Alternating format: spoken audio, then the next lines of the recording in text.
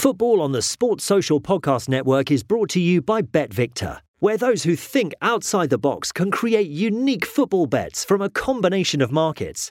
Create your best bet with the innovative BetVictor Bet Builder. 18 plus, begambleaware.org. NFL Sunday Ticket is now on YouTube and YouTube TV, which means that it just got easier to be an NFL fan, even if you live far away. Like maybe you like the Bears, but you're hibernating in Panthers territory.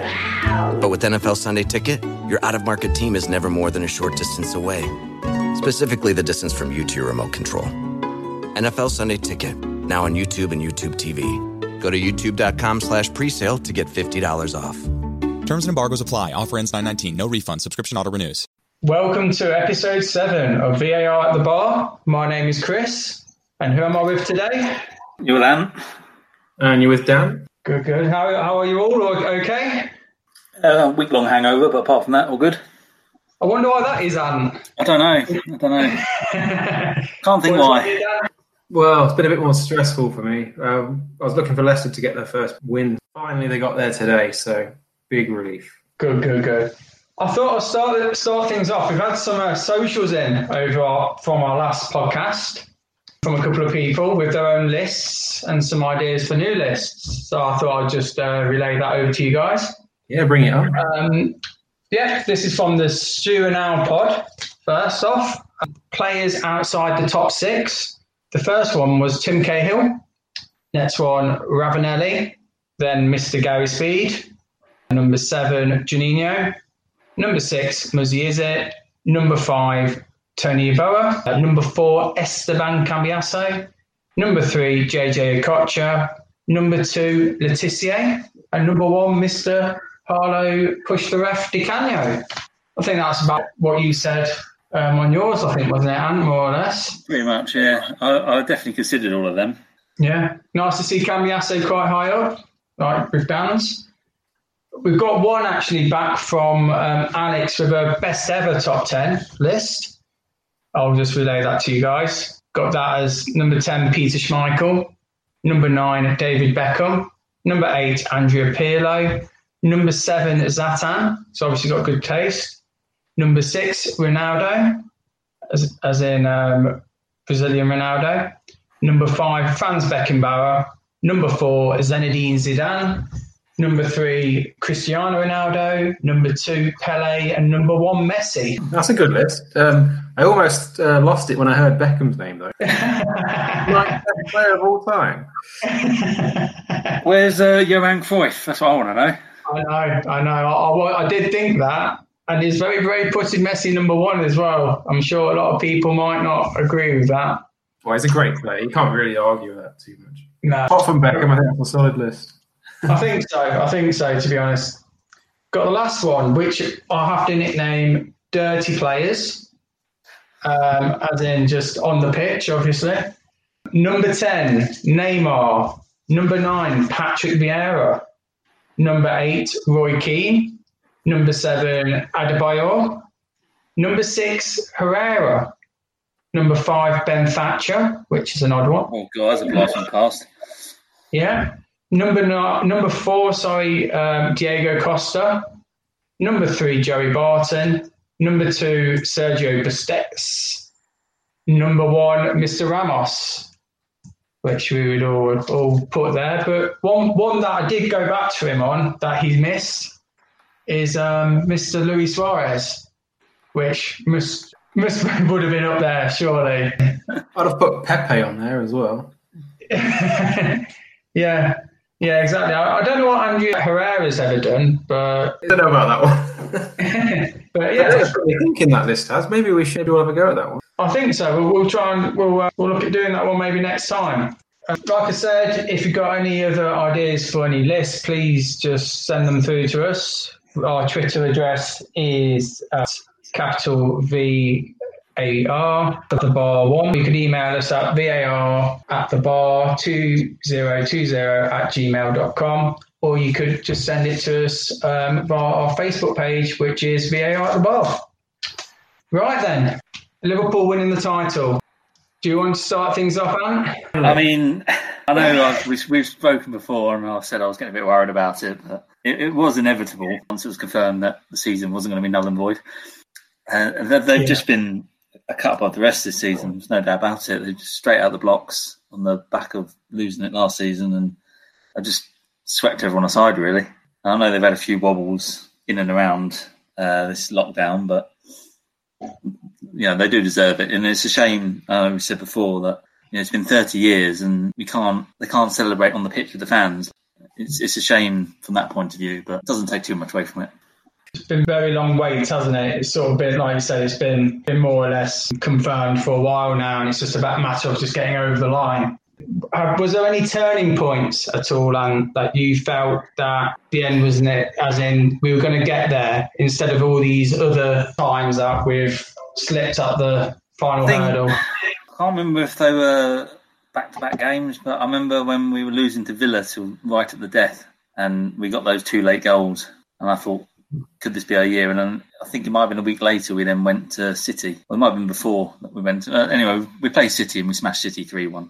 And I just thought we just looked the better team. We just didn't look like we were going to lose. Yeah, no, I agree. I mean, the 2 ones that I written down were Boxing Day away at Leicester. Yeah. Coming back from the World Club Cup, everyone was, this is a real chance possibly for Leicester to, catch up. I think that was our best performance of the season. Perhaps Leicester had too much turkey on Christmas Day, who knows?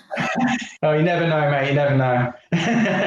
I've also wrote down another game, and that was away at Wolves, the 2-1. I don't know if you remember it. We took an early lead. They brought us back through Traore, destroying Robertson with a cross, I think, for Jimenez to header in. And then the second half, they were just all over us. And then Bobby somehow found some space, as he does in impossible situations, and then bangs it into the top corner to snatch all 3 points. And I thought at that point, then I think this is going to be, this is going to be it. I think they are actually going to get over the line for once. I think we made the gap so big, it would have been unbelievable if we hadn't got over the line.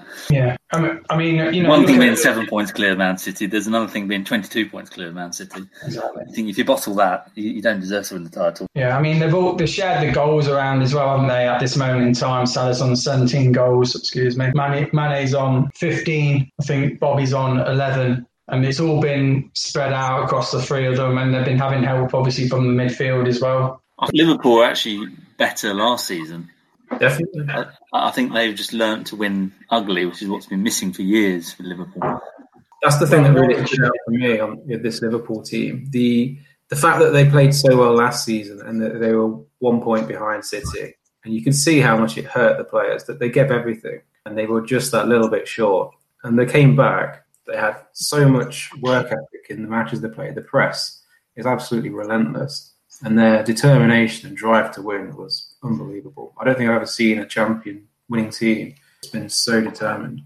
I mean, we have to just quickly move on to the comments that our friend Danny Murphy made with the Guardian. I think he deserves just a quick chat about.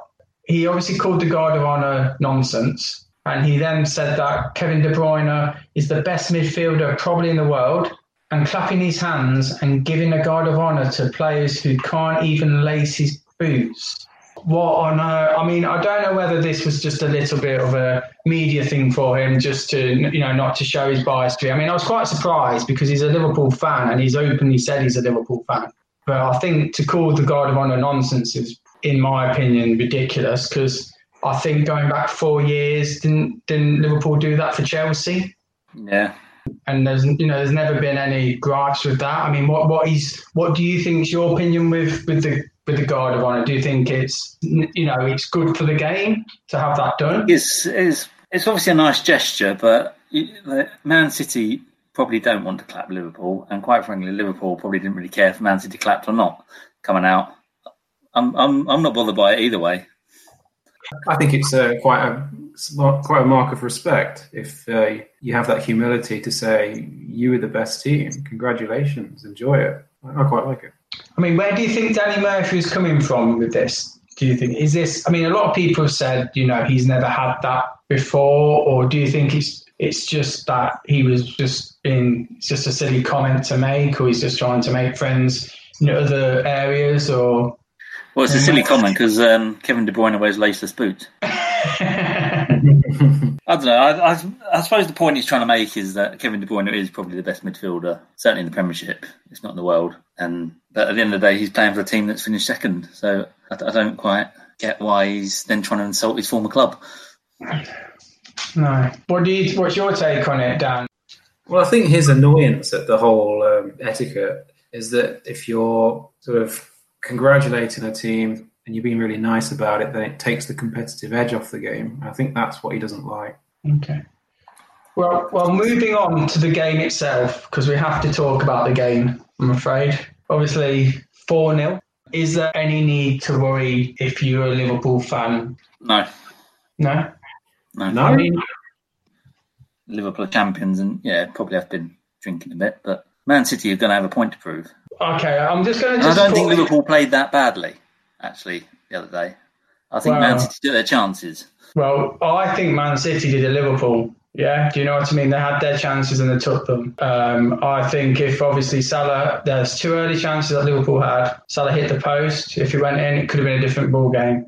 But to lose 4-0 straight after being champions, it is something to think about. People are saying it was like a friendly and that they're not bothered about the loss. I mean, like you said, if they took the chance, it might have been different. But to concede 4 goals, 3 from the left side of the pitch, am I right? Or was a little bit concerning in my view. I mean, what do you think, Dan? I thought they ripped you to pieces. They had your pants down. It could have been 10 goals. Yeah. If I was a Liverpool fan, I'd be worried because your midfield was non-existent in that game. Yeah. You've got that crook to lean on that you have got the hangover from winning the title because Man City showed that the best team in the league today is them. Do you not think, you've just become champions? I'm not trying to make excuses for Liverpool here, but you've just become champions. You go 1 goal down. If Liverpool hadn't won the league by that point, they might have been a bit more sort of intense and trying to get back into the game. Whereas perhaps their attitude was a bit like, well, we don't really need to because we're not going unbeaten this season. They probably didn't have quite the same intensity. You're right, but it could have been 10. At what point do you think we're being embarrassed here, lads? We need to start putting some effort in. And they did try, but they couldn't live with them. In the first 10, 15 minutes, they were, it's 50-50. And then as soon as the penalty hit, It's sort of almost like the wheels came off a little bit. I mean, it just summed up the game, really, when I think there was a great ball played in for Mane and he just totally missed the ball. I mean, when does Mane ever miss the ball in front of goal? That 3-1, you could almost think, we could be on one of these Liverpool fight-backs. But 4, where it could have been 5, to be honest, if it didn't hit Foden's hand. All I can say, like I mentioned, is it was a little bit concerning on Liverpool's left on how exposed Robertson was because he was having to go to the ball in midfield and all they had to do was just pass it round him and had all that space, didn't they? I mean, it was greatly crafted goals. I think one was a 1-2 between Foden and De Bruyne twice, wasn't there? Yep. For Foden for the 3rd goal, which was an excellent goal. But yeah, it was a little bit concerning, but we'll just have to wait and see, I guess. Only time will tell. It depends what happens in the summer. Obviously, City might lose a load of players if they aren't allowed Champions League football. David Silva's going anyway, who's going to be a big miss. Mm-hmm. Liverpool are probably going to get rid of some, I don't want to say deadwood, but surplus to requirement players. And I know we've been linked with... Thiago. Yeah, Thiago. A very good player. Yeah, little magician. Yeah, for 32 million, I think that's an absolute bargain. If you look at, with all due respect, Leicester paid 40 million for Tielemans in comparison. Yeah, but Thiago is 29. That's my only worry. He's a winner, though. He's won everything. Which will nicely bring us on to the next point on our agenda, which has been the best ever title win. We do a top 5 on this, so I'll start with Dan, if that's okay, please. Okay, starting off at number 5. Okay, just before I go into it, I did have a question. Where we're talking about title-winning teams, if you've got a team and then they win it one year and they win it the next year, is that still the same team? Or is that 2 different teams? For you, I'll stretch it. If you've done that, that's not a problem. We never do things by the book here, you know this. That's a valid point. All right, anyway, number 5, I've gone for the Arsenal Invincibles. Okay. So obviously they didn't get beaten the whole season, but they did draw 12 games. That's 12 games where they've dropped points. And I think if you look at teams more recently, there's been far less games where teams have been dropping points. So when you're making that comparison, as impressive as it is to go unbeaten, they wouldn't have competed in the league in the last couple of seasons. Did you have them on your 5, Ant? I did. I had them higher up. Oh, I did as well. I'll come on to that when we get there. Okay, you please, mate. You're number 5. I had Chelsea in Mourinho's first season, 04-05. It was just, obviously it was their first title for I don't know how many years, but they conceded 15 goals all season. They were sort of, a lot of teams when they win the league, they score as many goals as they can, but this is the Chelsea team that they weren't shy in front of goal, but at the same time, they kept people out, which is just as important. Yeah, first win in 50 years. 50 years, yeah. Yeah. Obviously, he brought in Carvalho, Ferreira, Petr Cech, I think, joined that season. Yeah. So that was pretty much the back line sorted. And then, obviously, you already had, I think Makelele was already there. He was just a phenomenal holding midfielder. And that pushed Lampard further up. And that's why Lampard's one of the highest scoring midfielders in Premiership history. He was their top scorer 2 seasons on the trot. Yeah. He was top scorer that season. And also, here's a fact. I think they played something like, altogether, I think Chelsea played just under 50 games. And Kesman, if you remember him, was actually involved in 41 of them. There you go. Fascinating fact. How many goals did he score, though? 7. Yeah. No, I actually put that higher, to be honest. Like you said, I put them higher as well. Their defence was just phenomenal. 50, I think I worked that out at something like 0.3 goals conceded per game, which is just ridiculous. Like I said, and Terry won Player of the Year, PFA Player of the Year, and Ketch won Golden Glove. And obviously Mourinho won Manager of the Year for that as well. My number 5 is Man United 12-13. I still don't know to this day how Alex Ferguson managed to win a Premier League title with that team he had as their midfield. Why are they on your list? Why are they on your list then? No, I still don't know how, and that's why they're on my list. Surely that's down to Fergie, not to the team. I still don't know how he did it. With all due respect, Scholes came out of retirement that year at 36. Chris, I think if you played for Alex Ferguson, I think you'd probably win a title. It was his last year there. To be fair, Robin Van Persie scored 26 goals in 35 appearances. They had Carrick as captain, with midfield with Cleverley, Kagawa in midfield. They actually won by 12 points as well over Man City and went on an 18-game unbeaten run as well. I think, if I'm right, that it was the season where Van Persie scored that volley against Villa at Old Trafford. You know the one there? Yeah, first time volley. But yeah, I'll put them as number 5. So your number 4 then, please, Dan. Okay, my number 4, I've gone for Liverpool this year. Okay. So while their record is fantastic, they've only drawn 2, lost 2. The reason why I've got them down at number 4 is because they've had a lot of games where it's been quite tight, and they've had a lot of VAR decisions helping them out. Oh, controversial, Dan. I don't know what you're talking about here. A bitter Leicester fan, isn't he? Yeah, what was I here? He's still on about the Anfield game again. Mane getting cropped by Albrighton. Anyway, yours, Ant, number 4? I had the treble-winning Man United team. Okay. I'll be honest with you, this list was so hard to do. Yeah. All of these teams, all the teams on my list deserve to win the title for various different reasons. This one, I mean, they only won the league by a point. Fair play to them, but and I know obviously they did win 2 other trophies, but I didn't feel they were quite as good as the other teams I had on my list. Even though they did have a very good team. Honestly, this list changed about 20 times today. It might still change in the next 5 minutes. That's fine. But they were a fantastic team. To win 3 trophies, to win 3 big trophies is a phenomenal achievement. If we're talking solely just Premier League, that's why I put them at 4, if you see what I mean. No, that's fine. No, I totally agree with you. My 4 is Man City last year. They won the last 14 games on the trot, which is an incredible feat. I know Liverpool were on the tails and they had to, but I just remember the game against Liverpool at the Etihad. I mean, I still don't know how, but was it Stones cleared that thing off the line, the ball off the line? Yeah. I watched that in the pub review, Dan, didn't I? And yeah, we did. How we did that. And then obviously Sane scoring the winning goal on that one. Here's a fascinating fact. Aguero actually scored scored 3 hat-tricks last year, and they were against Huddersfield, Arsenal and Chelsea. And the Chelsea one was in a 6-0 thrashing that they did. Edison kept 20 clean sheets that year, one below Allinson, just to say. Obviously finished 1 point ahead of Liverpool. And just that goal that Company scored against Leicester as well. What a great strike. That's when you know they're winning the title, when the centre-back does that. Perfect way to finish off his tenure there, wasn't it, to be honest?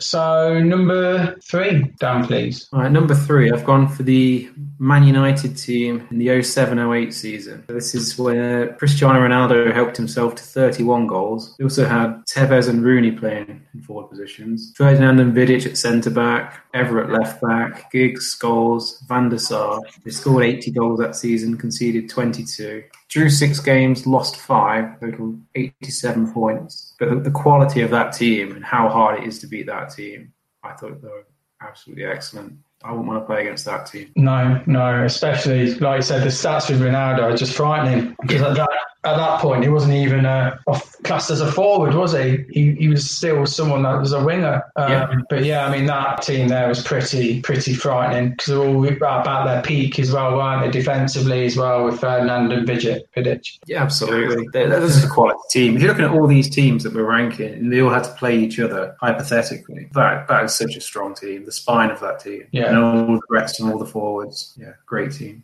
Yeah. But also, they went on to win the title the following year, the 2008-2009 season. Pretty much had the same squad, but they also brought in Berbatov. Not a bad someone to bring on the bench, or if there's an injury, you can whack him in, is there? I think he was wasn't it? It was Tevez that lost his place. He was on the bench much of the season. Bad attitude as well, wasn't it, if I remember rightly as well, that he sort of lost his way a little bit when he didn't get start. Yeah. Okay. And your number 3, please. Liverpool this year. Nice. The team to win the Premiership with the most amount of games remaining. Yeah. And also to win it at the latest point in the year. Yeah. Well done. We spoke about it. So. That's a record that's going to stand for a long time, I think. Yeah, true. To be honest, that's my number 3 as well. So no need to speak anymore. I think we've done that combo enough. Yeah, let's not bore the non-Liverpool listeners. No, indeed. Number 2, please, Dan. So my number 2 is Mourinho's first Chelsea team. Like Ant's already touched on, they only conceded 15 goals. Such a strong spine to the team with Carvalho and Terry at the back, Makelele protecting them, checking goal. They also had great wingers, Robben and Duff. They were at their peak when they joined Chelsea at that time. And then they had Drogba and Gudjohnsen offering different options up front. Just a great team, in my opinion. Your number 2 there, Anne, please. I've gone Man City 2018, so the 100 points one. 100 points, okay. Yeah, they set every record known to man. Well, I'll be honest, I've not actually checked how many of these are still standing with Liverpool, but 100 points, most away points, 50. Most wins, 32. Most consecutive wins, 18. I know Liverpool have equalled that one now. Most goals, 106. And best goal difference of 79. Wow. Unbelievable. They just blew everyone apart that season. Yeah. Deservedly so. Well, yeah. My number 2 was same as Dan's, the Chelsea one, Jose's first season. So let's have your one then, Dan. Okay, I've kind of lumped these together, but it's Man City. So they did back-to-back wins in 17-18 and 18-19. 17-18, they got 100 points, 100 goals. They ripped the league to pieces and they wowed us. But the 18-19 season, where Liverpool really pushed them, I thought that's where we saw the style of play really perfected, where they're under pressure. They had an injury to De Bruyne late in the season as well. But that squad came together and they executed the manager's game plan and style of play just perfectly. I just don't think it gets any better than that. The quality of football we saw week in, week out from Man City, I don't think there was anything better than that. Except Andros Townsend pinging one in the top corner at the Etihad. Yeah. Go on then, Ant. What's your top? So I've gone for the Invincibles team. And I completely agree with what Dan touched on earlier. But for me, to not lose a game for an entire season is very impressive. The fact that the only other team to do it was Preston back in 1889. And I just think it's hard enough to win the league as it is, with the added pressure of, even though they probably weren't looking to go unbeaten, the more the season goes on and the more, we saw with Liverpool this season, the more the pressure starts to mount up, the fans thinking, oh, we could be unbeaten, and the press are like, oh, they're going to go unbeaten. And to carry all that to win the title and to still stay unbeaten, that's why I put them number one. And I know they've got a few draws along the way, but they still play some fantastic football with, they obviously had Henry up front, Ljungberg, Campbell in defence. They were a great team, and it's crazy that's the last time they won the league. Yeah. No, I've gone for the same Ant, to be honest. Just how many games unbeaten did they last till? Was it 48? So I know they went to Old Trafford, didn't they, the season after, and then it went wrong. 49, I think they did. 49. But to be honest, that's an incredible stat that I don't think will ever be broken, or for a long time anyway. Yeah, I've got here Henry, top scorer, 30 goals as well that season. Won Player of the Year. Obviously, Wenger won Manager of the Year for that. I put them as my number one as well. But I think it's proven that everyone's got a vast array of different ideas of what the best team is, really, isn't it? It's not, no list is the same. Well, at the end of the day, if the team wins the title, 99.9% of the time, they deserve to win the title. Yeah. So it doesn't really matter what order you put them in. They've all done it for different reasons. Yeah. No, yeah. That's right. You're comparing the greatest teams, and all the teams we've listed, they are great teams. But then if you compare, say, those teams to Leicester overachieved. They weren't a great team. Leicester just chose the best year to overachieve. Absolutely. Yeah, exactly. Even time for Martin Keown to get one final touch of the ball. Make a note of the date. May the 15th, 2004. History has been made. One of the greatest achievements since English football began. Arsenal have gone through an entire league campaign without losing. The first time it's happened for over 100 years.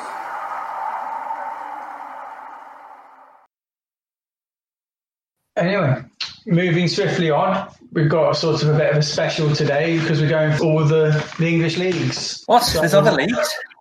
Well, there is, mate. Moving on to the Championship. So, at the moment, you've got Leeds, West Brom, like you said, that are at the moment top two. I think Brentford won today, so they're closing the gap on West Brom a little bit. Absolutely flying, Brentford are. They're the team everyone's got to watch out for. I'd love to see them come up. I'm a huge fan of teams that have not been in the Premiership to come up. It's always nice to see a new face up there. And they've got a new stadium coming up as well, haven't they, being built? Right. And also they seem to have a good ethic with regards to players as well. They don't seem to overspend as much, and they seem to have sort of go down to the lower leagues. I think the top scorer is Ollie Watkins, and I think he played for Exeter. I think he's on 22 goals, level with Mitrovic at Fulham at the moment.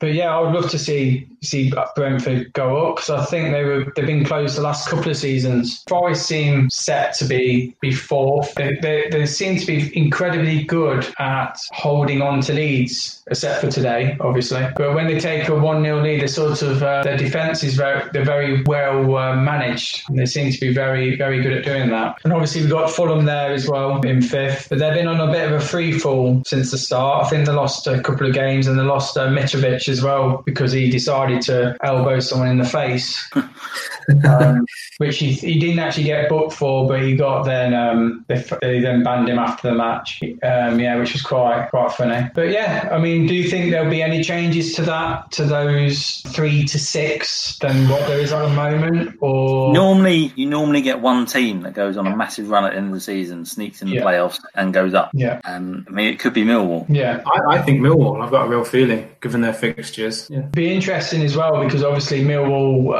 and Neil Harris, ex-manager, is now at Cardiff. So if they're slogging it out for the last position, it'd be very interesting. And obviously Derby, that's another thing with regards to money because there's talks about them being in financial issues as well. Administration, possibly again. At this moment in time, it stands at Brentford, Forest and Fulham. And then, in my opinion, there looks like a 6th place between Cardiff, Derby and Millwall. But again, there's a small gap, I think, between Derby and Millwall. You say that, Chris, but if you looked at their fixtures, I'll read these out to you.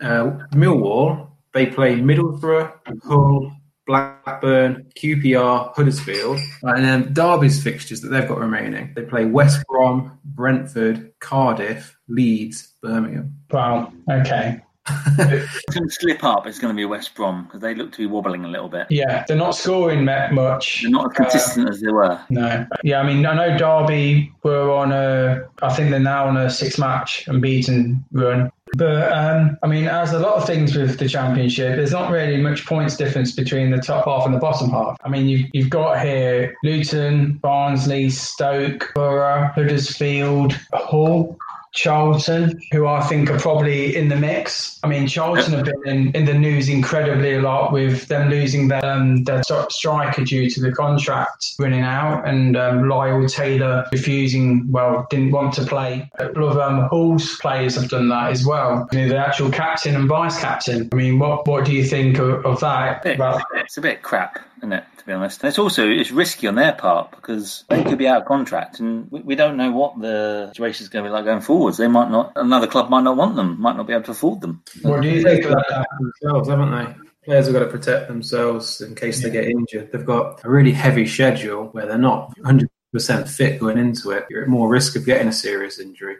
If they got that injury, then they won't be able to get this next transfer deal, which could be, if it's a free transfer, they're out of contract, then it's the player that gets a golden handshake, isn't it, from the club? Signing on fee. I think this is the position that especially Lyle Taylor was in, wasn't it? That he was being looked by, your Burnleys or lower end sort of Premier League clubs. And obviously for someone that's probably got a shortish shelf life, then you have to look at your own benefits, don't you, really? If it's going to be a 2-year contract. I think in his case, he's about 30 years old, so you'd probably be looking at another 5 years and top level. So he's probably thinking of his future for that. So you can't really blame him with that. No, I don't think so. I think a club captain doing it, though, I don't agree with that, especially for teams fighting for relegation. No, I mean, I think before last weekend where they beat Borough, I think Hull were on massive freefall. I think they picked something like 3 points out of a possible 30-36, just on an absolute nightmare run, to be honest. But from your picks, I know we're basically picking lottery numbers, but who do you think would go down? I was looking at possibly Luton fighting clear of it after Nathan Jones has been reappointed. Yeah, but Luton and Barnsley, they got stuffed today, didn't they? Yeah, and especially by the Barnsley was all hurt because obviously Stoke were only one place above them at the time. Surely you couldn't see them going down, but you just never know in this league. You just got to keep getting the points, isn't it, really? I'm going to say Luton, Barnsley and Stoke. Ooh, okay. Because Stoke have still got to play Brentford and Leeds. Interesting. What about you then, Dan? I think Luton and Barnsley will go down. I think they'll be joined by Hull. Hull sold their best players in January. Jared Bowen, Ruzicki. I think that's a big mistake. They have got the mighty Herbie Kane now, though. Yes. Scored a good free kick. Liverpool youngster who looks about 40. Yeah, well, I'm going with the same as you, Dan, to be honest. Luton, Barnsley and Hull. The others have just got a bit too much in them to get over the line, I think. Actually, Wigan could go down, couldn't they? Of course. There's been a story that's come along this week that is pretty bizarre, and that's the administration of Wigan. I mean, at first, obviously, it was a club that's just going to have to probably take a 12-point drop, which would then put them in relegation, but it's now coming on to some sort of Philippines betting ring setup. Some shell companies bought the club and put them straight into administration, presumably knowing that Wigan will then get a 12-point deduction, which could put them in relegation places. And there was a flurry of bets on Wigan getting relegated a few weeks ago. So it's all very bizarre. You couldn't make it up. Unbelievable. You know what the thing is as well, is that Wigan have been in the top form team since January. They picked up the most points. It was at Christmas, they were nearly rock bottom as well. Unbelievable. And how the chairman of the league could let these companies take control of it is another question to be answered, isn't it, really? Right then, moving on then to League One and League Two. Quick roundup. Obviously, these leagues were finished early, so they were sorted out on PPG. Have you got any issues with it, first of all, with PPG? Probably the fairest way of doing it, perhaps. I mean, there's no easy way of doing it. It was either cancel it or leave it as it was, or make up, do the PPG thing. I think that's probably the fairest way. Like League One, I felt a bit sorry for Peterborough that they went from third to not even being in the playoffs. I mean, that's my point. I mean, Wycombe would have been 8th normally on 59. They actually had a worse goals difference than Sunderland and Peterborough, but they ended up being 3rd on PPG. I understand that there's some clubs have more games in hand than others, but you can't. It's so difficult to almost go on what's going to happen with that game in hand. I felt so sorry for Peterborough with that, and it also ruined the sort of the way that the playoff positions were done as well. Could have ended up at a different criteria totally. I mean, what's your opinion on it, Dan? Yeah, well, the big problem I have with the way that they've run it is that they haven't really considered the strength of schedule. Now, Peterborough, their home record is 3rd best in the division. They've played less home games than some of the teams that have been bumped up above them. They've played more away games. So they're at a disadvantage. No, totally agree with you. I mean, Barry Fry's been very vocal, as you would expect him to be. Yeah. As Peterborough chairman on this, I know he said I think it was a disgrace, he said, which I totally agree with him. Like you said, I think something like a preliminary round, I think they do that in the conference. Yep, they do. Yeah, they do. Which I think probably would have been best. I mean, I've got here, he's quoting it saying he feels cheated by the league on it. To be honest, I sort of totally agree with him, really, with that, and that they have let Division 1 has sort of let them down a bit. And I think something like that would have, say having a preliminary round would have increased at least a bit of interest, wouldn't it? Just to, in these difficult times, just to involve everyone. I know we talked mainly about Peterborough, but there was obviously Sunderland that was on the same points as well. You don't know what's going to happen with them or with a lot of these clubs after this. Tranmere got relegated because of it. Yeah, they were a game in hand. Yeah. I don't know about their goals difference. I don't think it's particularly any better than AFC, but were they 2 points adrift or 3? They weren't far off. I think it was goal difference in the end. They got relegated on, so very harsh. Yeah, and it's this game in hand. It just doesn't sit right, does it? I know it's a really difficult position that they're in to try and make the best solution for everyone. But maybe even like what they do in the German league, have a playoff between the 3rd place in Division 2 and them over 2 legs, and then that could work for that place. But yeah, I must admit, I'm not a particularly major fan of it. But, I think they had to do something. They couldn't restart the season. I think I read somewhere that in these 2 divisions, 2/3 of the players had their contracts expire on the 30th of June. Yeah. It was too big a task to try and restart the season beyond that point. Yeah. They have to do something to finish it, but I just don't like the decisions they've taken on putting absolute parameters on who's going to qualify for the playoffs. I think they should have broadened the scope of it. Yeah, I agree with that. I can see that Coventry were champions. Not bad for a team that wasn't even playing on their home ground. Were they at Birmingham? Yeah. That was unbelievable, really. Unbelievable work by Mark Robbins to get them champions. And obviously Rotherham came second. They've been a bit yo-yoing, I think, last couple of years. I think they've been up and down Championship and League One quite a lot. Obviously, at this moment in time, I think the playoffs, have started today. I'm not right. The semi-final, I think, between Portsmouth and Oxford. And then there's Wycombe against Fleetwood, I guess, probably tomorrow. And then obviously the teams getting relegated, like you mentioned, Tranmere. Got obviously Sol Campbell, Southend, and Bolton, who I think had a -12 start because of their financial issues. Moving on to Division 2 then. Well, just before we move on, you touched on Tranmere. Like we said, we think it was about, because only like goal difference of a point in it. It wasn't much, fine margins. But before the lockdown, they'd won 3 games in a row. Yeah. So they had that momentum going for them, which is not uncommon really in teams fighting for survival at the bottom. They tend to go on runs of losses and runs of wins. But now that's all been taken out of their hands. They've looked at where are you today? Now they're down. I think that's really harsh to relegate anyone under these circumstances where they've not had the opportunity to fight for survival. I just think that's wrong. Yeah, no, I totally agree. What do you think, Ant, to this?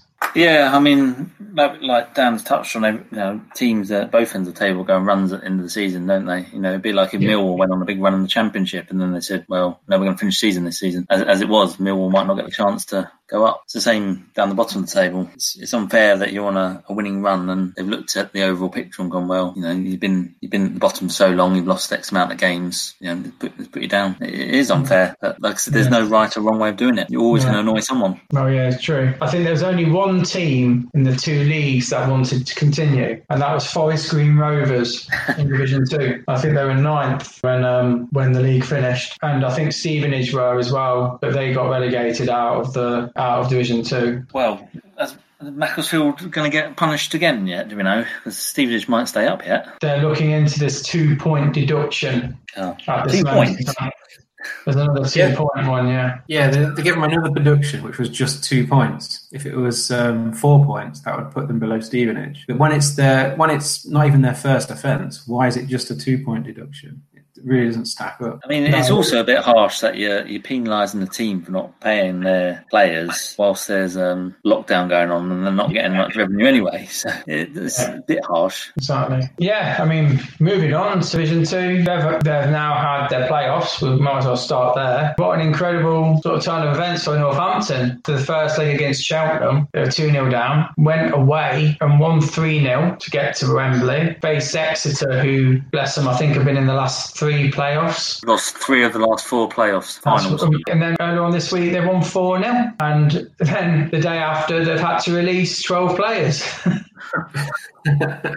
Due to obviously the potential issues that they've got with the pandemic. Had the season played on, they might not have even been in the playoffs. No, exactly. Teams snapping at the heels. Exactly. I mean, with this PPG as well, it actually put Cheltenham up 4th on the runner, but they were actually 5th in the league, or they would have met in the round before. Yeah, so Swindon won it, again, a bit controversially, because they ended up being on the same points as Crewe, but they had a game in hand, and Crewe had a better goal difference, but because of the less game, Swindon won the title. Again, I don't quite understand the logic, but obviously these people that worked it out.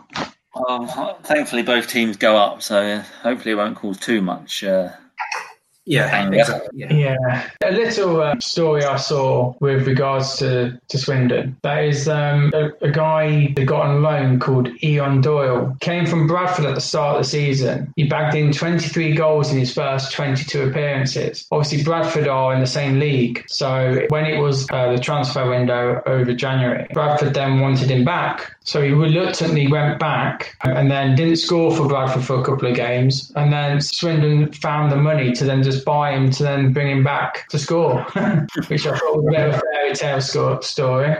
Bradford and Paul Vale, you've got to take your hat off to them. They were chasing the playoffs. They were, I think Paul Vale was a point behind Northampton, and they both agreed to end the season as it was and accept that they weren't going to get the playoffs. I thought that was very magnanimous of them, really. Yeah. So they both had something to play for. True. And say, well, we'll call it a day this season. We'll start again next year. Whereas, like we've seen in League One, sort of every team for themselves, really. It's like, well, no, we want to go up. We're fighting. You're right. It is magnanimous of them, but I think it's quite telling. The risk versus reward. The risk financially of continuing, you've got to pay these wages, you've got contracts expiring at the end of June. Whereas in League One, you get promoted to the Championship, the 6th richest league in Europe. The rewards are massive. So we've got 3 clubs that have gone up then, like Swindon, Crewe, and obviously Northampton through playoffs. And as we stand, it's Stevenage. I've gone down pending, I guess, this inquiry with Macclesfield. Yeah, I mean, Stevenage were cut adrift. I don't think they can have too many complaints. But then the issue with Macclesfield, where they're pretty much insolvent, should they be allowed to operate in the Football League? Point of contention. Yeah, I mean, to be honest with Macclesfield, this is going back even to last season. Yeah. I know that a few Notts County fans have been upset that they were still allowed to stay in instead, and almost thought that they should have replaced them down in the National League. Yeah. But yeah, somehow they've obviously managed to play, and I can only feel for the players really, to be in this sort of situation all the while that's going on. But I guess there's plenty more to go on with that. Yeah, it's not over. Not over by a long stretch. I think Stevenage will fight for that one for a long time yet.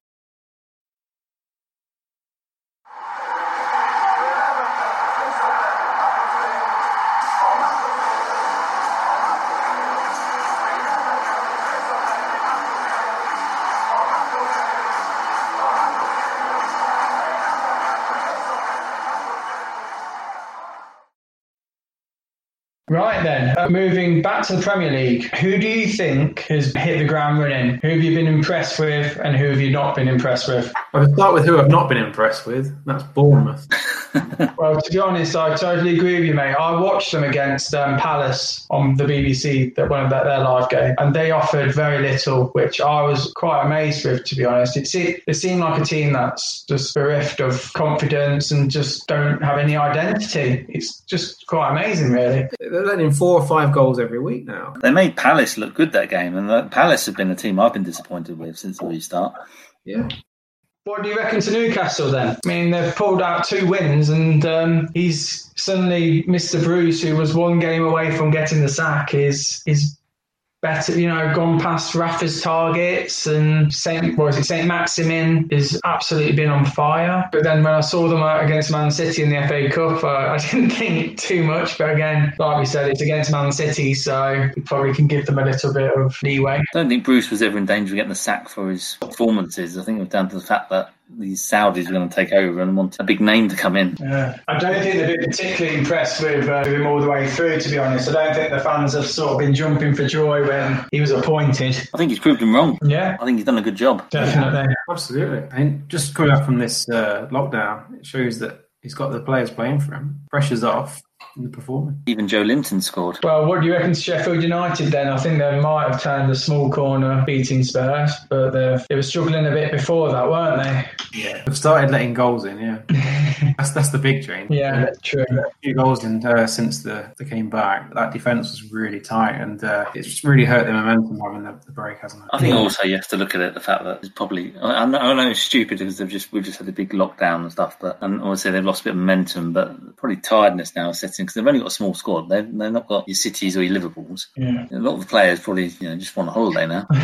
Yeah, I mean, obviously, what's your guys' opinion then on Arsenal and Spurs? I think we can put them in the same sentence, really, because they just seem a bit inconsistent. Is probably the best word I can call it? Well, Arsenal, they're putting a lot of youngsters in the team to get them experience, and they've had a few good performances. To be fair, I think there's some hope for the future with Arsenal. I'm sure that Arteta will buy and sell quite a few players to complement his young squad. So I think that's a work in progress, and I quite like watching Arsenal play at the minute, to be honest. Spurs, on the other hand, not a lot going on there, is there? No, they're struggling, aren't they? I was always a bit dubious when Jose was put as manager. Wasn't 100% sure whether he was quite right. I just think with Pochettino, he was quite attacking. He liked to play good football, and then suddenly you're telling a bunch of players that have been used to one style to now go quite defensive and on the counter-attack. I just think it's not really suiting Spurs, is it? No, it's not working. They've got no width at the minute. I think that's the major problem. Yeah. They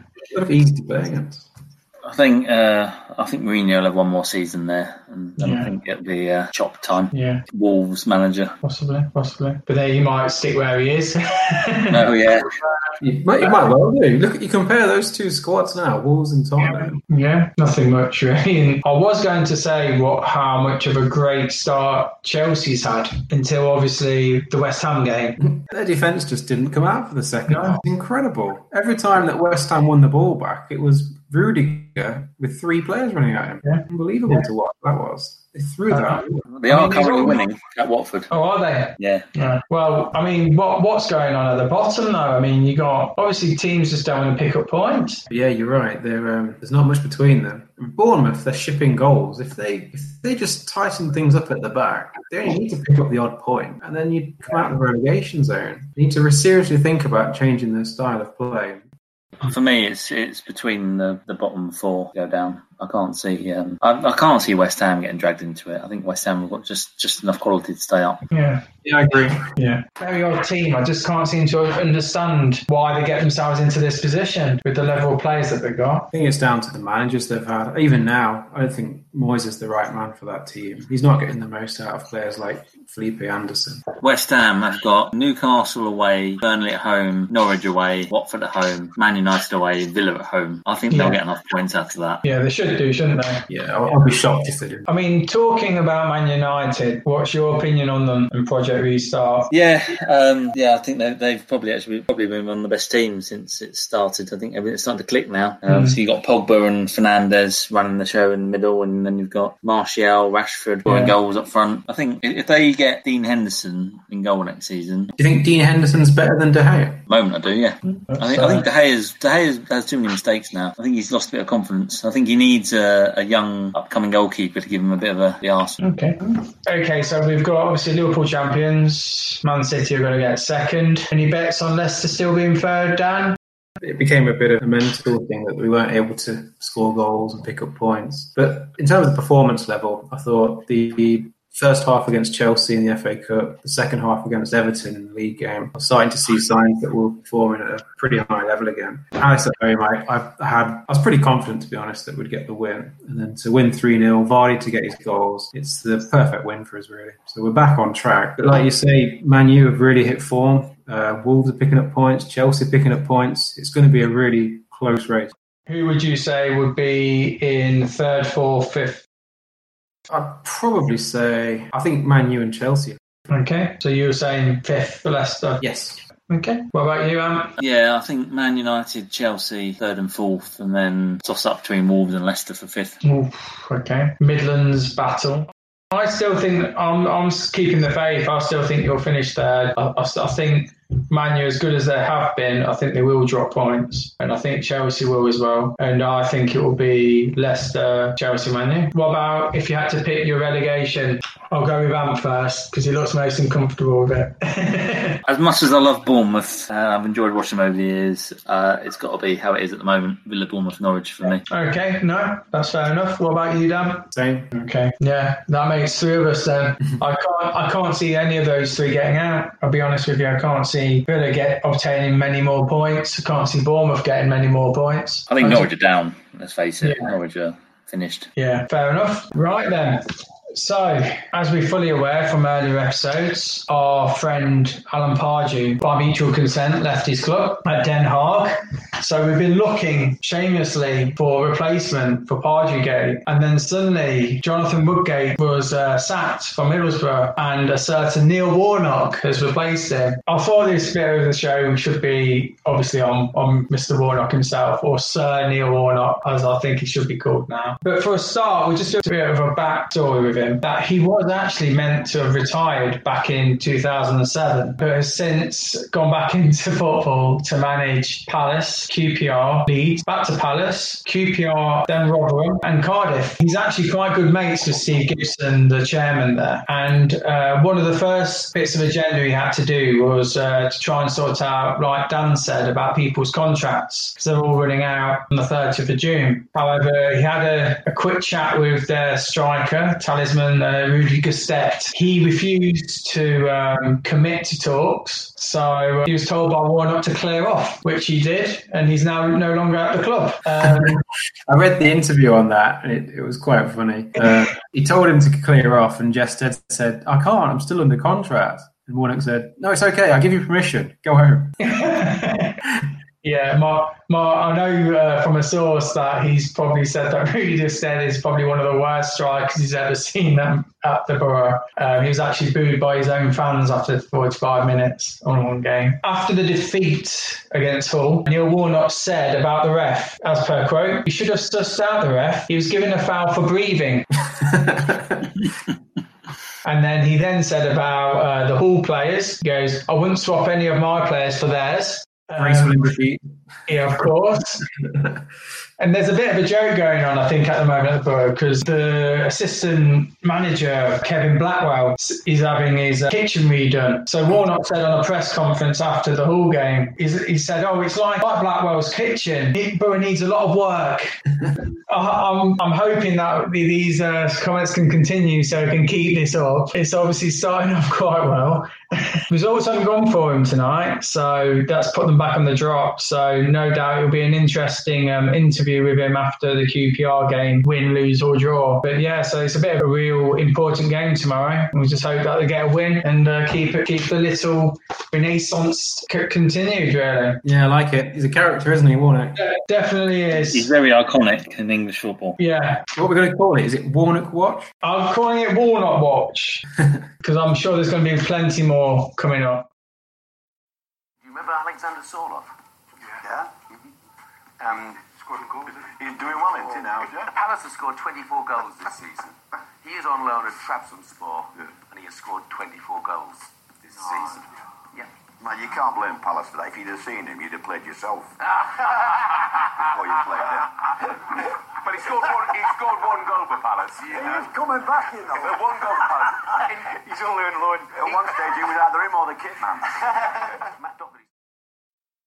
Right then, so to finish off, we've got our quiz. Now, Dan, you've kindly given us the positions from previous episodes on this, and I think you're winning, aren't you, at the moment? Yeah. Sitting pretty up top. Sitting pretty at top, then followed by Ant, then followed by myself. Well, as I'm doing the questions this week, then I'm obviously going to stay bottom, unfortunately. It's Dan on 3 points, Ant on 2, and me on 1. So come on, Ant, are you going to get there to level up?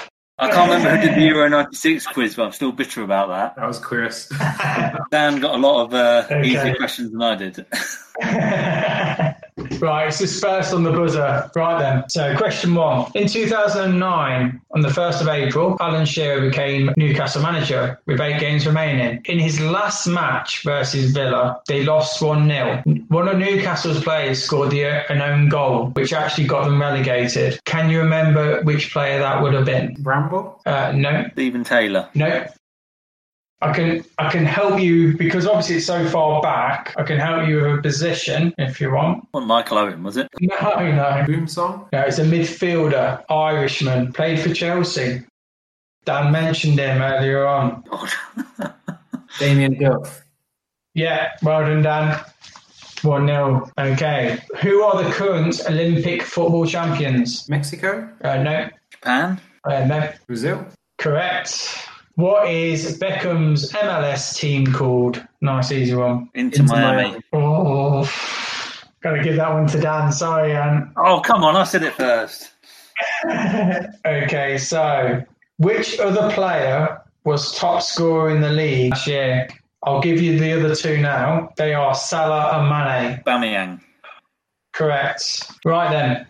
So I'm going to give you some clubs, and then obviously you got to guess who the player is. Okay, so it is Independiente, Man United, Villarreal, Atletico Madrid, Inter Milan, Internacional, Cervenzo, Oscedo, Pallarol. Diego Forlan. It is. Okay, next one. Wimbledon, Chelsea, Leicester, Millwall. Pardon? Dennis White. Yeah, well done, Dan. Well, I was getting there. So the score is it's a 5-1 at the moment. Come on. I know. Okay, so Diego Maradona played for 6 teams. Can you name them? So if you want to guess how many you can get. How many? Yeah. How many do you think you can get? Okay, you just give me a number. Yeah, and then you give me if you think you can go higher or lower. Because I've got 2, so then it'd be the other way around for the next one. Name 4. Oh, I'm not. Can you go higher, or are you gonna let Dan do the 4? No, I'm not going to get 4. Okay, go for it then, Dan. Boca Juniors. Yeah. Napoli. Yeah. Barcelona. Yeah. Not 100% on this one now, but was it Villarreal? No. No, Sevilla. Can you name? Yeah. So I'm giving you that point for default. Yeah. Okay, I've got exactly the same sort of style question, but for Patrick Kluivert, he played for 7 clubs. So you've got the first guess there, Ant. I think I could probably do 3. I'm not confident on 4. Can you do 4 there, Dan? I think I can do 4. Gonna go 5, and or are you gonna let him do it? Well, he could win the point anyway, so yeah, I'll try 5. Right then, go for it, mate. Newcastle. Yep. You got me worried then, you paused. Barca. Uh-huh. Ajax. Yep. Oof. PSG. No. Unlucky. Do you know any other ones? I think he played for AC Milan. He did. Do you know any more? That's what I've got. Okay, it's Valencia, PSV, and Lille. Right then, next question. Right then, this is like transfer fees. So this is the nearest one. Okay. Okay, so the first one is Jamie Vardy, Fleetwood to Leicester. James Milner from Man City to Liverpool. Okay. Cristiano Ronaldo from Real Madrid to Juventus. And finally, the last one is Gaza from Spurs to Lazio. Just need the total. I'll go with Dan first. Right, well, I don't know the answer. I'm going to have a guess at 83 million. 83. And 75. the actual total amount was 123.5 million. Bloody hell. Obviously, Vardy was $1 million. Milner was 3. I got those two right. Ronaldo was 117 million. And Gaza was 5.5 million. Did Ronaldo go to Juventus for that much? Yeah, 5 million. I know. I was quite surprised with that. Right, number 10. On the 21st of November 2007, England lost 3-2 to Croatia. This is the Wally in the Brolly game with Steve McLaren. Can you remember who was Croatia's manager at the time? Bilic. Correct. Well done, Anne. Last question. You're thinking, thank God. And this is like, who am I? So I'm going to give you some stats. And so the first stat is, I was born on the 1st of August, 1976, and I was a Nigerian international with 83 appearances and 12 goals. Do you want me to move on to the next one? Or do you want to do a guess? What year was he born? 76. Daniel McCarthy.